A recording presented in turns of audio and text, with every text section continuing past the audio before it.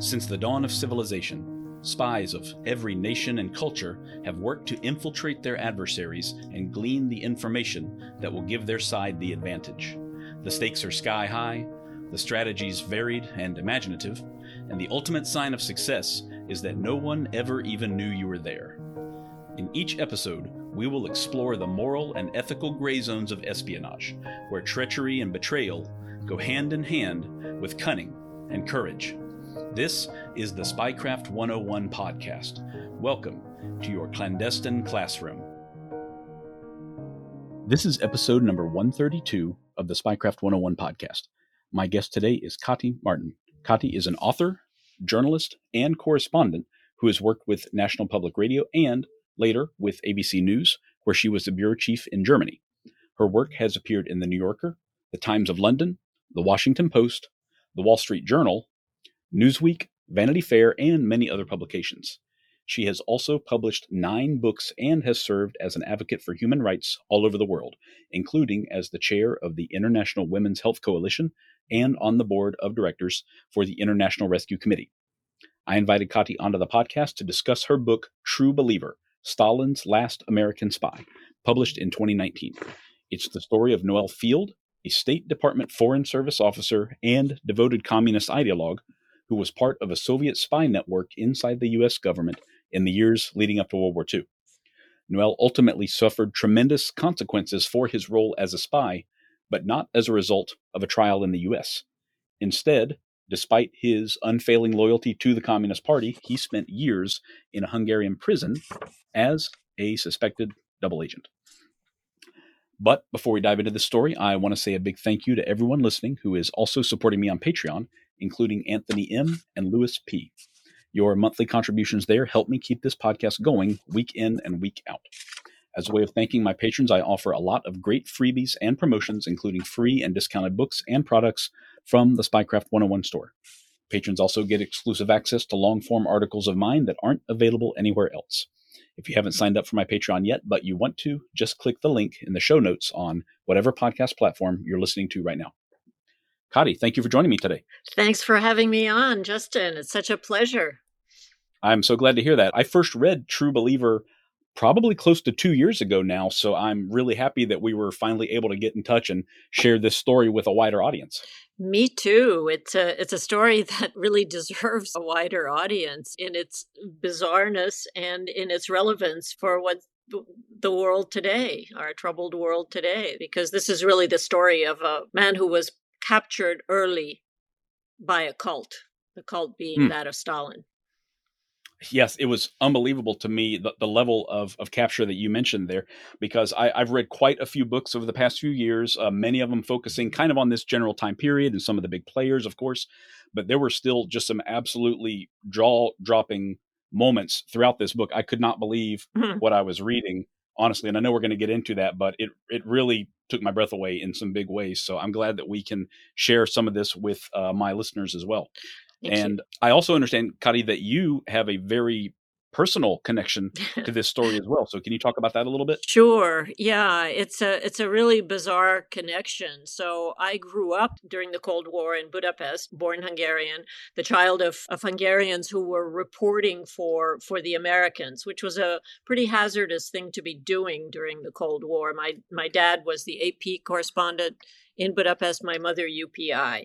And they intersected with our hero, or I guess more correctly, anti-hero, because Noel Field was anything but a hero. But at any rate, they connected with him in prison because my parents were eventually jailed as CIA agents, which they were not. They were just very good reporters at a time when reporting the truth was hazardous duty. So they were jailed when I was 6 years old in the mid-50s.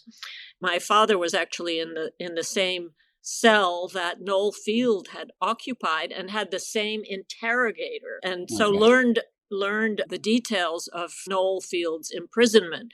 But long before that, in the late 40s, when our story really, really takes off in 1948, when Noel Field was first abducted by Stalin's agents. He'd been living in Switzerland, hoping, because he was a totally convinced, faithful communist and waiting only to be summoned to serve in Moscow. He was abducted, and this will require you and I to tell the tale of why a communist would be abducted by the communists. A complex tale that's worth telling. Truly. At any rate, long story short, he was grabbed. He went from Zurich to Prague, which was already then Soviet Russian occupied, and abducted by Stalin's henchmen and driven to Budapest.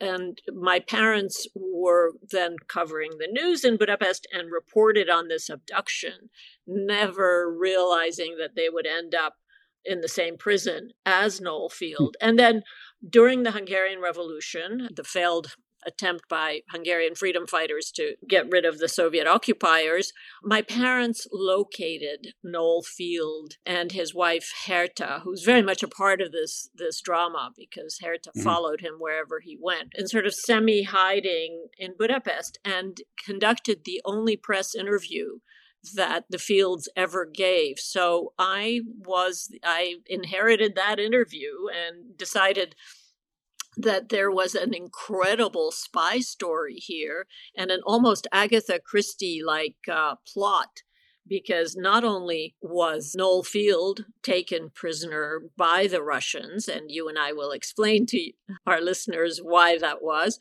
but one by one his family disappeared behind the Iron Curtain. So first Noel, then his wife Herta, who went in pursuit of him behind the Iron Curtain. Not a smart idea.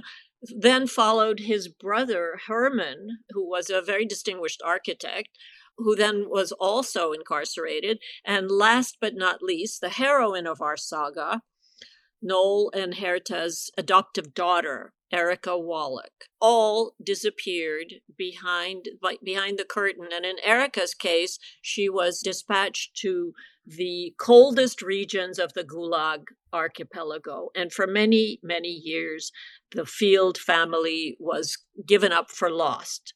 And my parents helped to kind of reveal that indeed they were all alive. Really is amazing stuff. And like I said, I'm so glad that we could finally share this. What a saga for that whole family. And it was so preventable as well, quite frankly, but really amazing. So let's go back to the beginning in that case. Can you talk about his upbringing and how that kind of led him down this idealistic path that turned into something else? Sure. Well, one of the major takeaways, Justin, from this saga is that it isn't enough to want to do good in the world. You also have to have judgment. And that is something that Noel Field lacked almost entirely. Yes. But the family is a high WASP New England family, Mayflower vintage, settled in Boston, and mostly Quakers. But literally, they settled in Boston in the 17th century. So we're talking about solid Yankee roots, which makes the fact that he became a diehard communist even more astonishing. He grew up expatriate in Zurich, Switzerland, where his father was a distinguished biologist.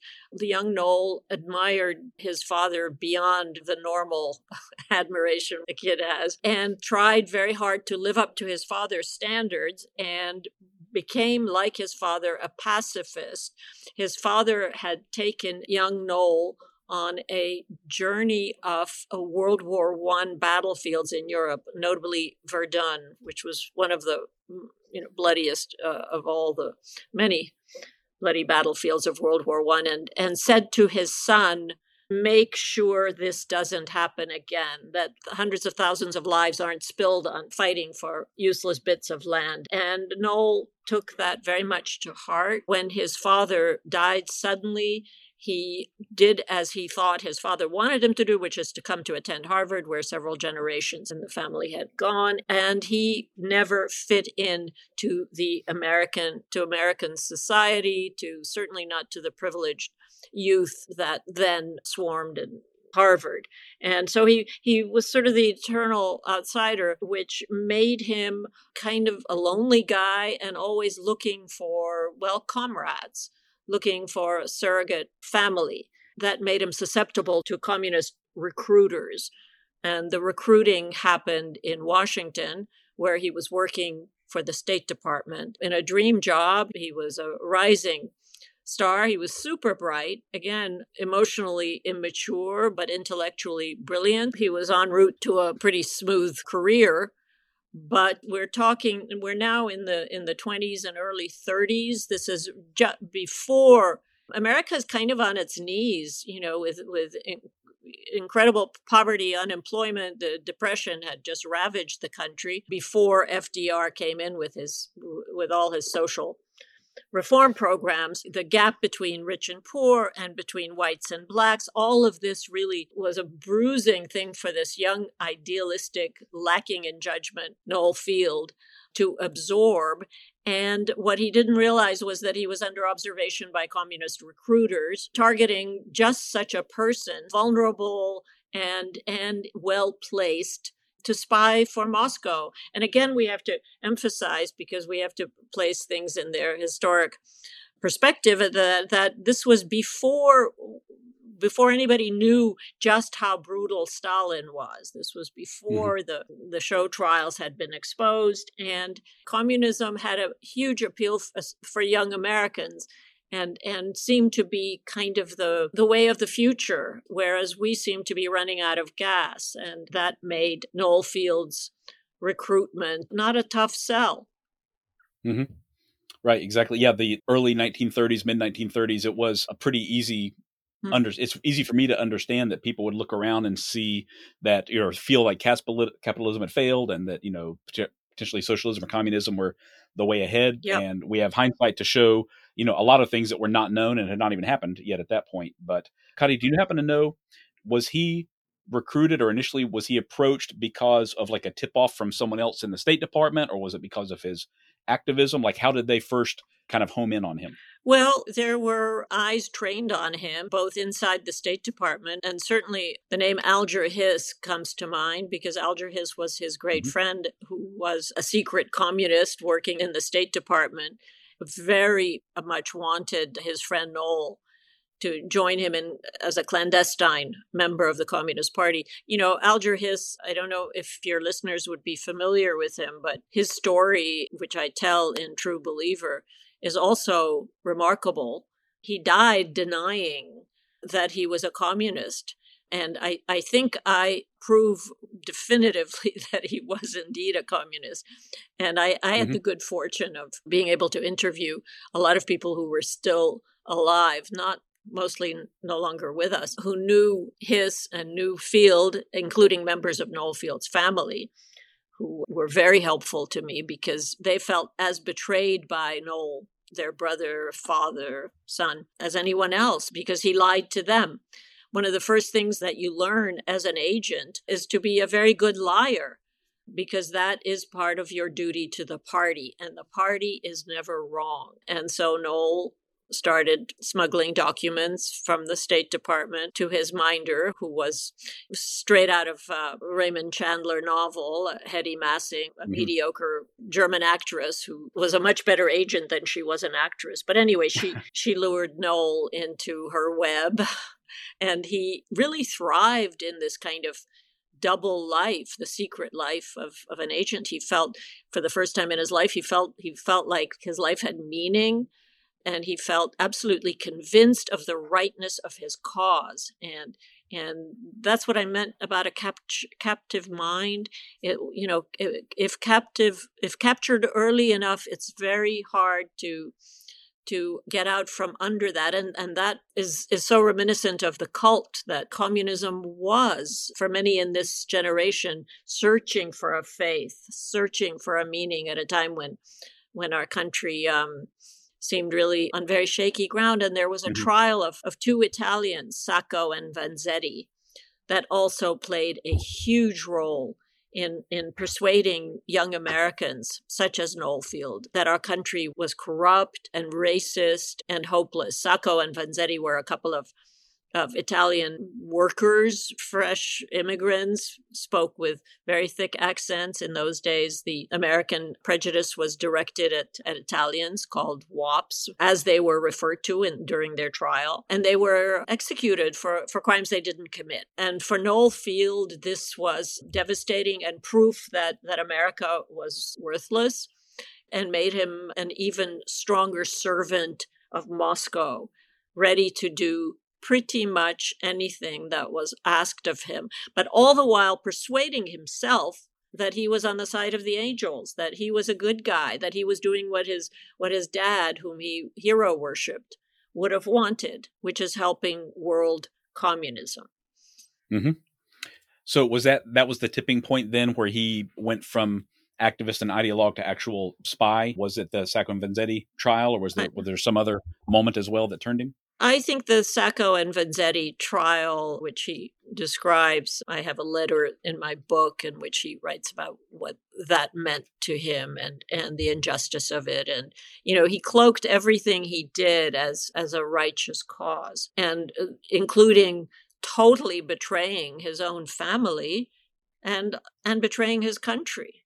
He cloaked that in the righteousness and the blindness, I guess, any cult requires, a suspension of critical judgment. Mm-hmm. Certainly. So at this point, he's close to the top. I mean, he has excellent access within the State Department, right? So is that what he is doing for them? Is he just passing along State Department cables or something like that?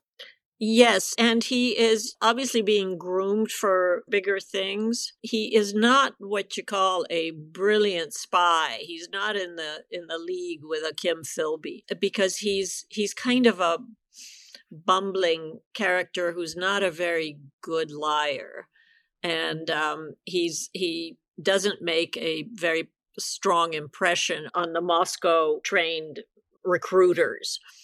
But he is what they used to call a useful idiot.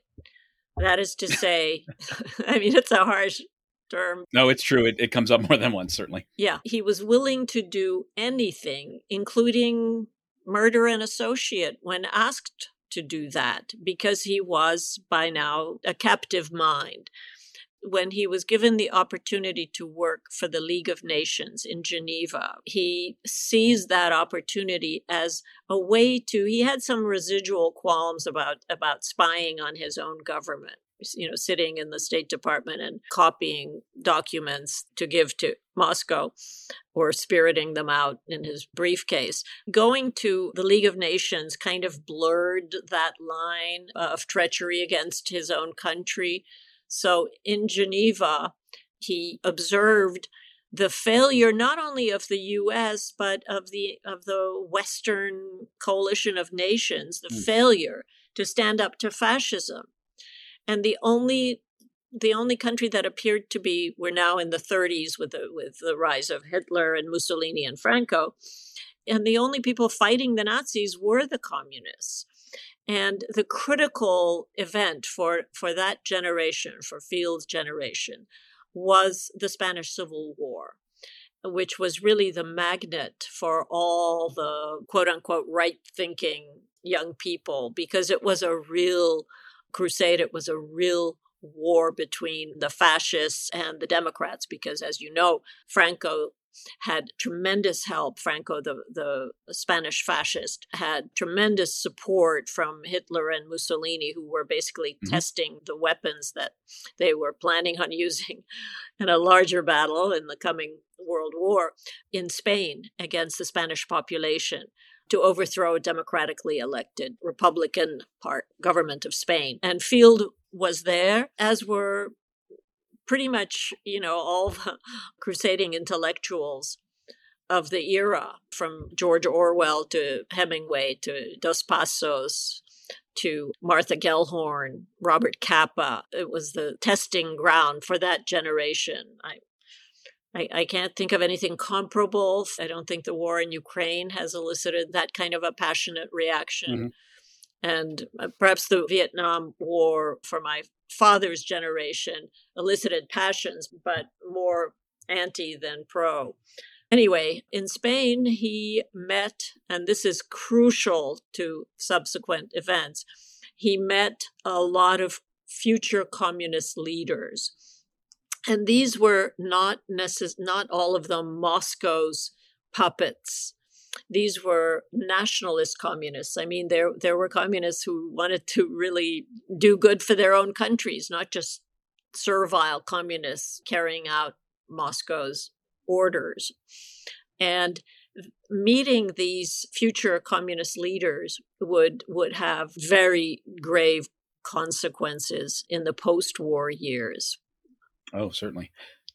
Kati, one thing that really shocked me and impressed me in the book is just how incredibly well organized all of these groups were and all the people that he met. I mean, they were so effective at kind of influencing events and pushing their narratives and acquiring the logistical support and that sort of thing that they needed. And it was not really well recognized at all in so many cases. It seems like a lot of the people that Noel was working with, I mean, they were really, really spreading out and spreading influence all over the place and doing so very, very effectively. Yeah. And because we were allies with the Soviets, with Stalin, this was, we were allies fighting the Nazis. The lines were sort of blurred between Americans and future leaders of East Bloc nations. And for example, Alan Dulles, who was with the OSS, heading the OSS in Europe in those days, working for Wild Bill Donovan, and would become the director of Central Intelligence, he had contact with Noel Field. And this, once the Soviets needed more than a useful idiot, but somebody who was going to demonstrate that the ranks of the Soviet infrastructure was seeded with traitors and spies, because of course Stalin, like every autocrat, always needs demons and enemies. It didn't bother him one bit that the people that he chose to parade as enemies of the great Soviet empire were loyal communists, as Noel Field was. With his last breath, he was a loyal communist. But now we're post-war, so it's 1948.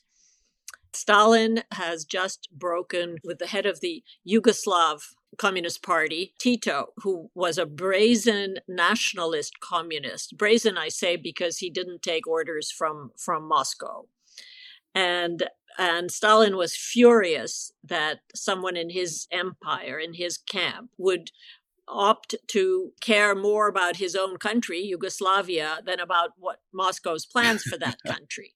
So, in other words, Tito was a nationalist and unforgivable in Stalin's books. So he ordered up all the satellite states, that is to say, not sure if everybody these days knows what the Soviet satellites were, but they were the states that Moscow basically occupied in the post-war era until the fall of communism and the Berlin Wall in 1989. So we're talking about Poland, Romania, Czechoslovakia, Hungary, Bulgaria, the entire East Bloc. And all those countries were ordered to stage show trials of Titoists, so-called. So people who supported Tito over Stalin. And these were absolute farcical events. They were pure theater meant to spread terror and meant to make sure that others don't even think about following national policies over Moscow's laid down policies. So before we go on, I want to let you all know about a new educational tool you're not going to want to miss. It's the Gray Man Briefing Classified. By now, I think I know my listeners pretty well, and take it from me, this briefing is exactly the news and educational reference source that you've been looking for. You'll get breaking news updates from all over the world on topics including planned protests and riots, low-intensity conflicts, natural disaster alerts, cyber attacks, supply chain disruptions, and more. You'll also get access to articles that help you build your own skills, including urban survival, home security, counter-surveillance, escape and evasion techniques, and more. And this is much more than just a newsletter in your inbox. Joining the Gray Man Briefing Classified also includes invitation-only channels on the Telegram and Signal apps for convenient real-time updates. The newsletter subscription is normally $5 per month, but if you use the code GBC Spycraft, you can save 20% each month for the life of your subscription. I'm already a member myself and have been reading and learning a lot since I first subscribed. Look it up yourself at graymanbriefing.com. That's gray with an A, graymanbriefing.com. And use the discount code GBC Spycraft to save 20% right from the start. Noel Field was the perfect target because he knew all these communist leaders, all these nationalist communist leaders from Spain, and he was an American and therefore already guilty. Never mind that he betrayed his own country to serve Stalin in whatever way he could. He made a perfect candidate for a trial as a Titoist, and that's why I referred earlier to how he was abducted in Prague and taken to a Budapest prison. Now, he was never tried. He was kept in miserable circumstances in a maximum security prison, of course, tortured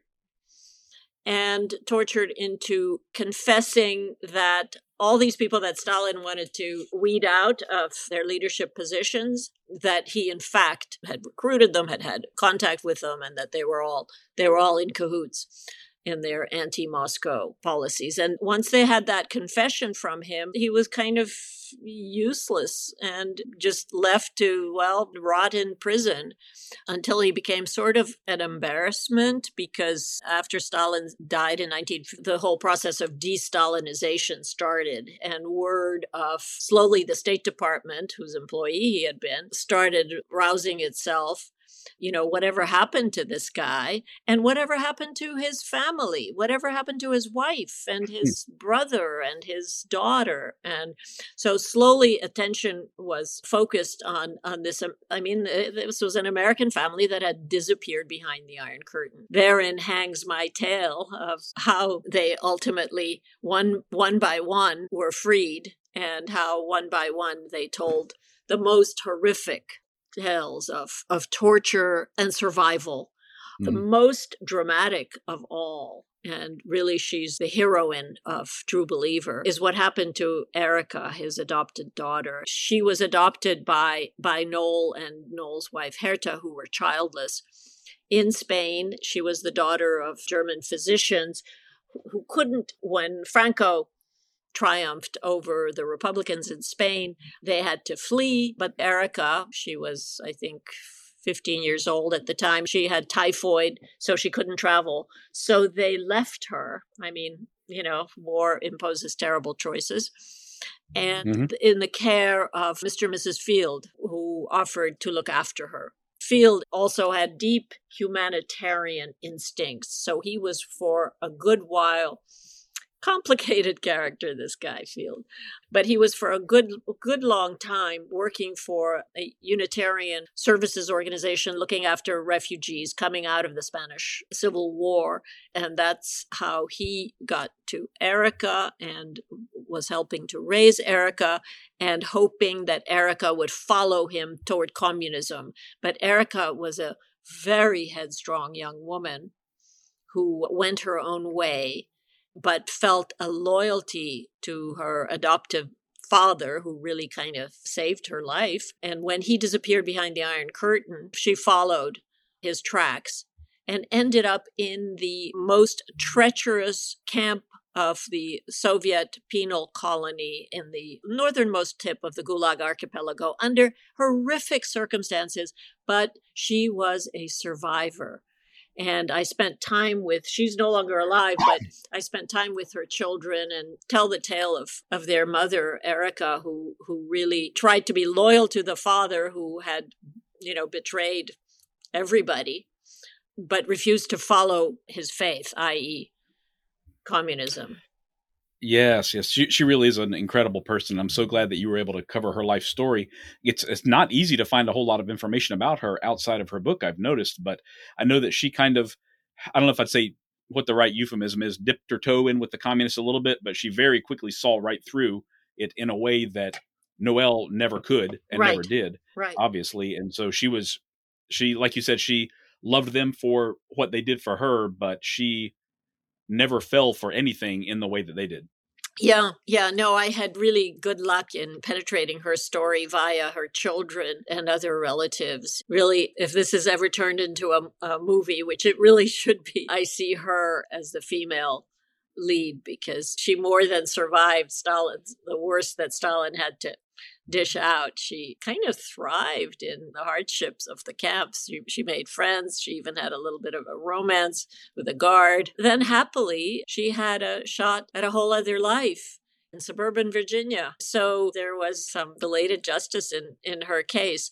But in the case of Noel, he really never disavowed his communism, even having suffered at the hands of his comrades the worst possible fate, that is being locked up for many years, not seeing his wife, not seeing anybody. And he never apologized to his devoted brother who, went looking for him and also ended up in a Polish jail, and Herman, the architect. The reason that he was freed was that his communist interrogator, defected to Washington. There was a big news conference. His name was Joseph Sviatlo, and he astonished the Washington Press Corps by saying, "The entire family is alive. They're all alive. I know because I interrogated them." That's really how, in the mid-50s, word got out that the Fields, the vanished Field family, were still alive. And that's what forced Moscow to release them. With the exception of Noel Field and his wife Herta, who opted to stay behind the Iron Curtain because they frankly didn't want to face the music in Washington. Because by now they had been outed as agents. And they didn't want to go through that. So they opted to stay in my homeland of Hungary, which is where they lived rather diminished lives. This man who started off in life with extremely grandiose dreams of doing wonderful things and living up to his father's expectations of preventing World War II, lived as a very, very quiet, rather pathetic character in a country whose language he never mastered. Hungarian is an impossible language. Never apologized or recanted his communism. In fact, when the first thing he asked his wife when they were reunited, the day they were freed from their Budapest prison, was, "Have you stayed true?" And he did not mean, "Have you stayed true to me?" He meant, "Have you stayed true to our faith, communism?" And then the second question that he asked the jailer who was letting them, who was processing their liberation, was, "Is Stalin still alive?" And when told that Stalin was dead, they both sobbed. So if ever two people were under a very, very dangerous Messiah-like creature, it was these two. But it was Noel Field, really, because his wife would have followed him anywhere. But it was Noel who was captured by this very dangerous cult.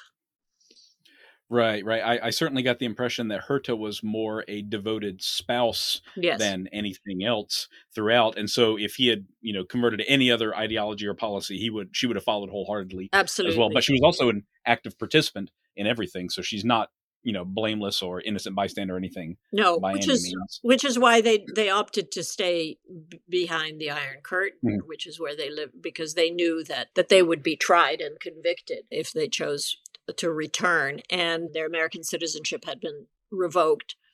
But it was very, very painful for, I interviewed the family, and, a terrible rupture in the family he was the eldest brother, and they spent so much time looking for him. And I detail all that, the sacrifices they made for this brother who they never kind of gave up hoping that he'd see the light, that he'd disavow his early dependence. It was a dependence. It was like a drug, communism. That generation had many such. This is just in some ways the most dramatic instance, because it was such a well-born, you might say, an American aristocrat who signed up with Moscow before he understood what Stalin and Stalinism was about. And by the time there was evidence of Stalin's cruelty and absolute indifference, Noel Field had swallowed the drug and needed that drug. It's very hard to admit to a mistake of that magnitude, that it wasn't just a bad career move. It was a terrible life decision to sign up with the enemy. Kati, I'm very curious if we can go back for just a moment to his actual time in prison. He's being brutalized. It's by the people that he thinks they're all on the same side.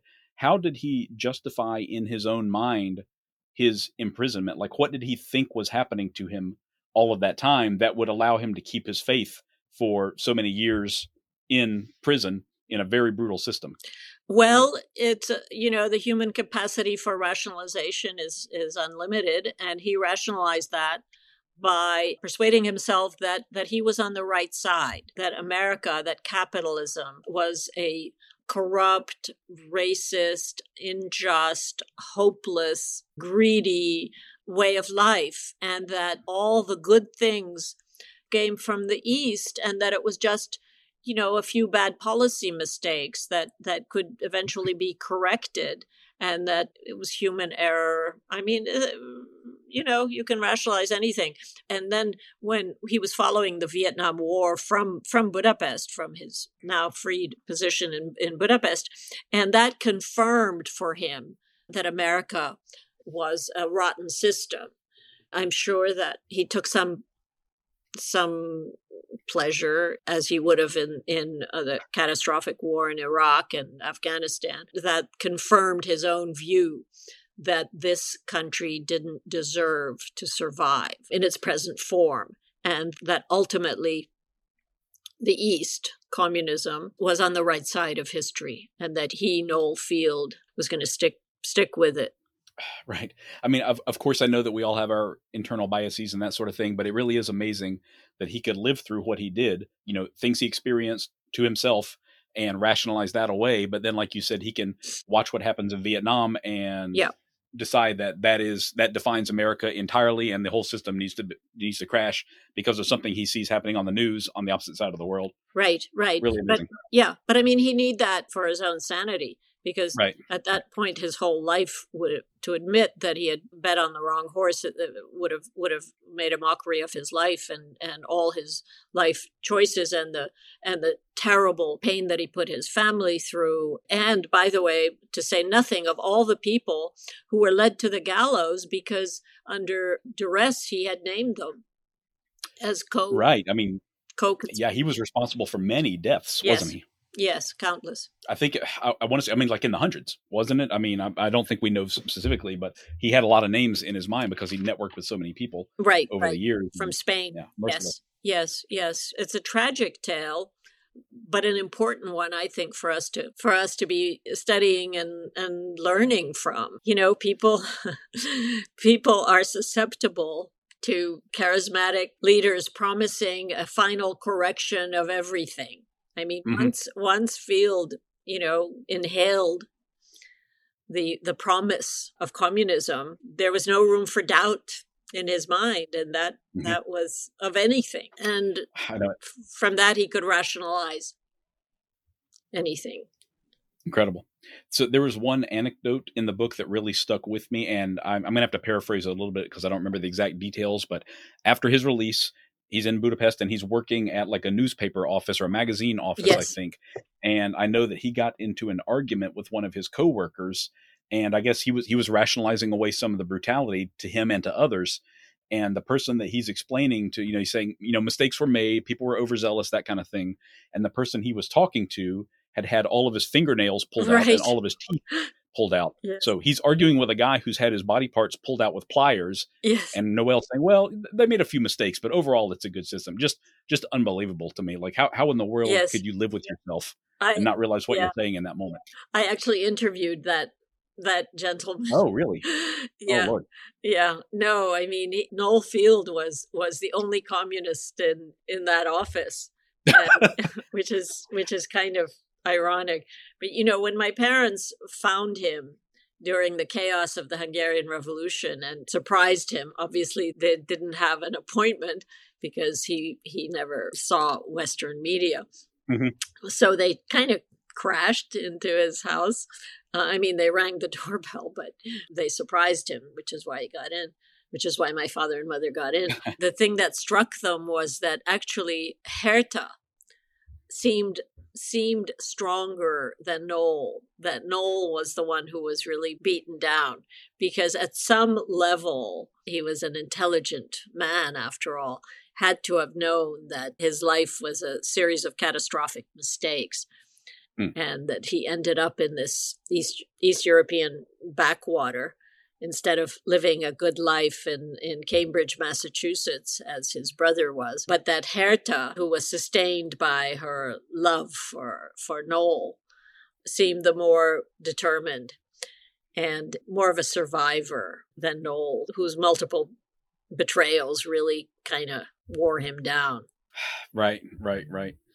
Yeah, it's really is amazing. And, poor Herta, I have more sympathy for her, even though she, was responsible for her own actions, of course. But on top of her, I mean, she had this undying loyalty to him. And yet at the same time, I know we didn't speak about it, but he had like multiple affairs during their marriage as well. So he betrayed his wife along with his country and the people, his fellow communists and everything. So just one betrayal after another.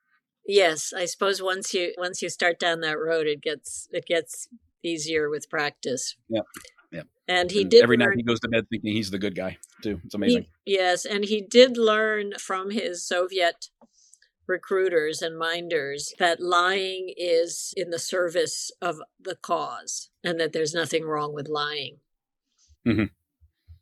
Yeah, well, he certainly lived that, no question about it. So, Kati, did he experience any remorse, like on his deathbed or anything like that we're aware of, or any, final perspective in the end, or did he die still a true believer, like he lived? He died a true believer, and which is why I chose that title. He was a fanatic, a quiet fanatic, not a noisy one, but he was absolutely a fanatic, and he built his life around a false god. There was no way that he could own up to that. And, the Quaker pacifism of his youth really didn't serve him well, because there are times in life when you have to stand up and take a stronger position. I was researching the family's history, going back to the 17th century, and even during the Revolutionary War, the Field family was what was referred to as between the lines. That is to say, they were neither pro-British nor pro-American. They just kind of tried to walk that fine line. There are situations that call for taking a stronger moral position than that. And he just didn't have the backbone for that. Supremely intelligent. He passed the Foreign Service exam at age 19. But as I said earlier, you need, in addition to having good intentions and high intelligence, you also need human judgment. And that he just lacked miserably.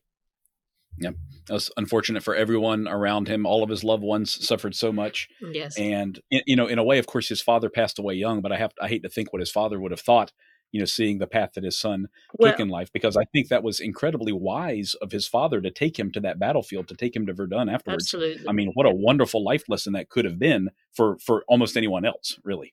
I thought about that when I was writing True Believer, of what a difference it might have made if his father would have been there to guide him, because this was a youngster, a young man who really needed guidance. He was very vulnerable. He was, as I said earlier, he was always the outsider, and thus susceptible. Yeah, very much so. More so than anyone, just about, I would imagine.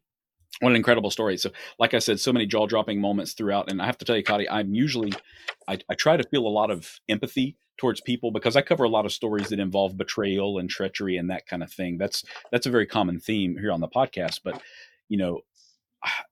it's rare for me to develop like a real visceral dislike for anyone, but I did for Noel by the end of this book. Honestly, most people, I can kind of understand their actions and the context of their lives and the era and all that. But him, I'm like, my gosh, what is wrong with you? Just a terrible person. I know. That's why I was so happy to seize on Erica, the daughter, because I spend years on writing my books, and it's kind of like a marriage, and you don't want to spend it in the company of people that in no way inspire or excite you. And Erica was a very inspiring character, so I seized on her. I tried to portray that era, between the wars and when America really was struggling, and how this whole generation, and Noel was part of that generation, and Alger Hiss and many others who were susceptible. John Reed, who wrote the great book 5 Days That Shook the World, Russian Revolution, they all went looking for some alternative to what they saw as this crumbling nation that we were then. But, America has tremendous powers of recovery. We did recover. We were lucky to have, a man of vision in the White House who got us through both the Depression and the Second World War, FDR. Leaders matter. Leaders make a difference. And Noel Field grew up when we didn't have very strong leaders in the White House, or we didn't, it was Hoover and it was Coolidge, and there was very little inspirational or visionary leadership. Right. And by the time FDR came along, this generation was kind of lost. Hopefully, fertile ground for the communist recruiters, certainly. Yeah. Hopefully our children do better. Right. Absolutely. Absolutely. Wonderful. Well, Kati, this is incredible, and I really love the book. For all of you out there, I cannot recommend this book strongly enough. It's True Believer by Kati Marton, and if we have not covered everything in the book by any stretch, there's so much more, especially about Erica, honestly, who is just an incredible woman, incredible human being, honestly, everything she went through and all the fires that she faced, and she just came through it stronger than anything. It really forged her into something special. Certainly. So I highly recommend the book. You're going to find a lot of jaw-dropping moments there, like I said. Are you working on another book right now, or do you have other projects? I am. Yes. It's a disease. I'm always working on a book. I tell my children, this is book number 11 I'm working on, and I always, when I finish, my last one was a biography of Chancellor Angela Merkel of Germany. And when I finished that, I said, okay, now I'm going to rejoin the human race, and I'm going to take a little break, because when you're working on a book, you're only half present, because you're usually your mind is usually trying to work on how you're going to finish that paragraph. I understand. I definitely understand. But my children by now just roll their eyes and they don't agree with me. So I am working on a book about the founder of Israel, Theodor Herzl, his journey. Oh, wow. Yeah. He was from my hometown of Budapest. His journey from being an absolutely pro-assimilationist Jew to becoming the founder of Israel. Okay, yeah, that's amazing. I do not know much about him, honestly. I have covered a little bit about the foundation of Israel here on the podcast in the past, but not him. So I look forward to reading that. Good. I'm glad to hear you don't know everything about him. No, I love learning about that period of history. Believe me. Oh, good. Do you have a time frame for publication already? No, early days. I'm just reading everything I can get my hands on, which is how I start. Before I put a single word to paper, I just read and master the material and try to figure out a way to get at the story that hasn't been done before, because there's no point in retelling stories that have been told. So I try to find ways into the story that are different, original. Yeah, well, that's certainly what you did with True Believer, from my experience with one of your books anyway. So I look forward to it. Thank you so much. Well, it's been a pleasure to talk to you, and thank you for reading it and for totally getting it. Yeah, it's certainly right up my alley, and I know that my listeners love it as well. Kati, do you have public social media profiles or a website if people want to look you up after they listen to this? Well, there's probably way too much stuff about me on, there's a wiki page. So if you just Google me. Yeah, you have a high profile. Yeah. Yeah, there's all the books are described. Yeah, I'd love it if your listeners check me out. Okay, wonderful. Well, thank you again for your time. I really appreciate it, Kati. Take care. I appreciate it as well. Thanks, Justin. Stay warm. I'll do my best, I promise. Thanks. Good night. If you're interested in more of Spycraft 101, look for my page on Instagram at Spycraft101. You can also find more great articles on my website, spycraft101.com. Thank you all for listening, and I hope you'll stick around, because there's lots more to come. Disclaimer. This podcast is for entertainment purposes only. The stories and statements expressed herein are experiences and opinions. They may not reflect the views of the host or the production studio. It's okay if you disagree with our content. No piece of media is right for everyone. If you love Spycraft 101, please check us out online, on Instagram, on YouTube, and especially on Patreon. Thank you for listening.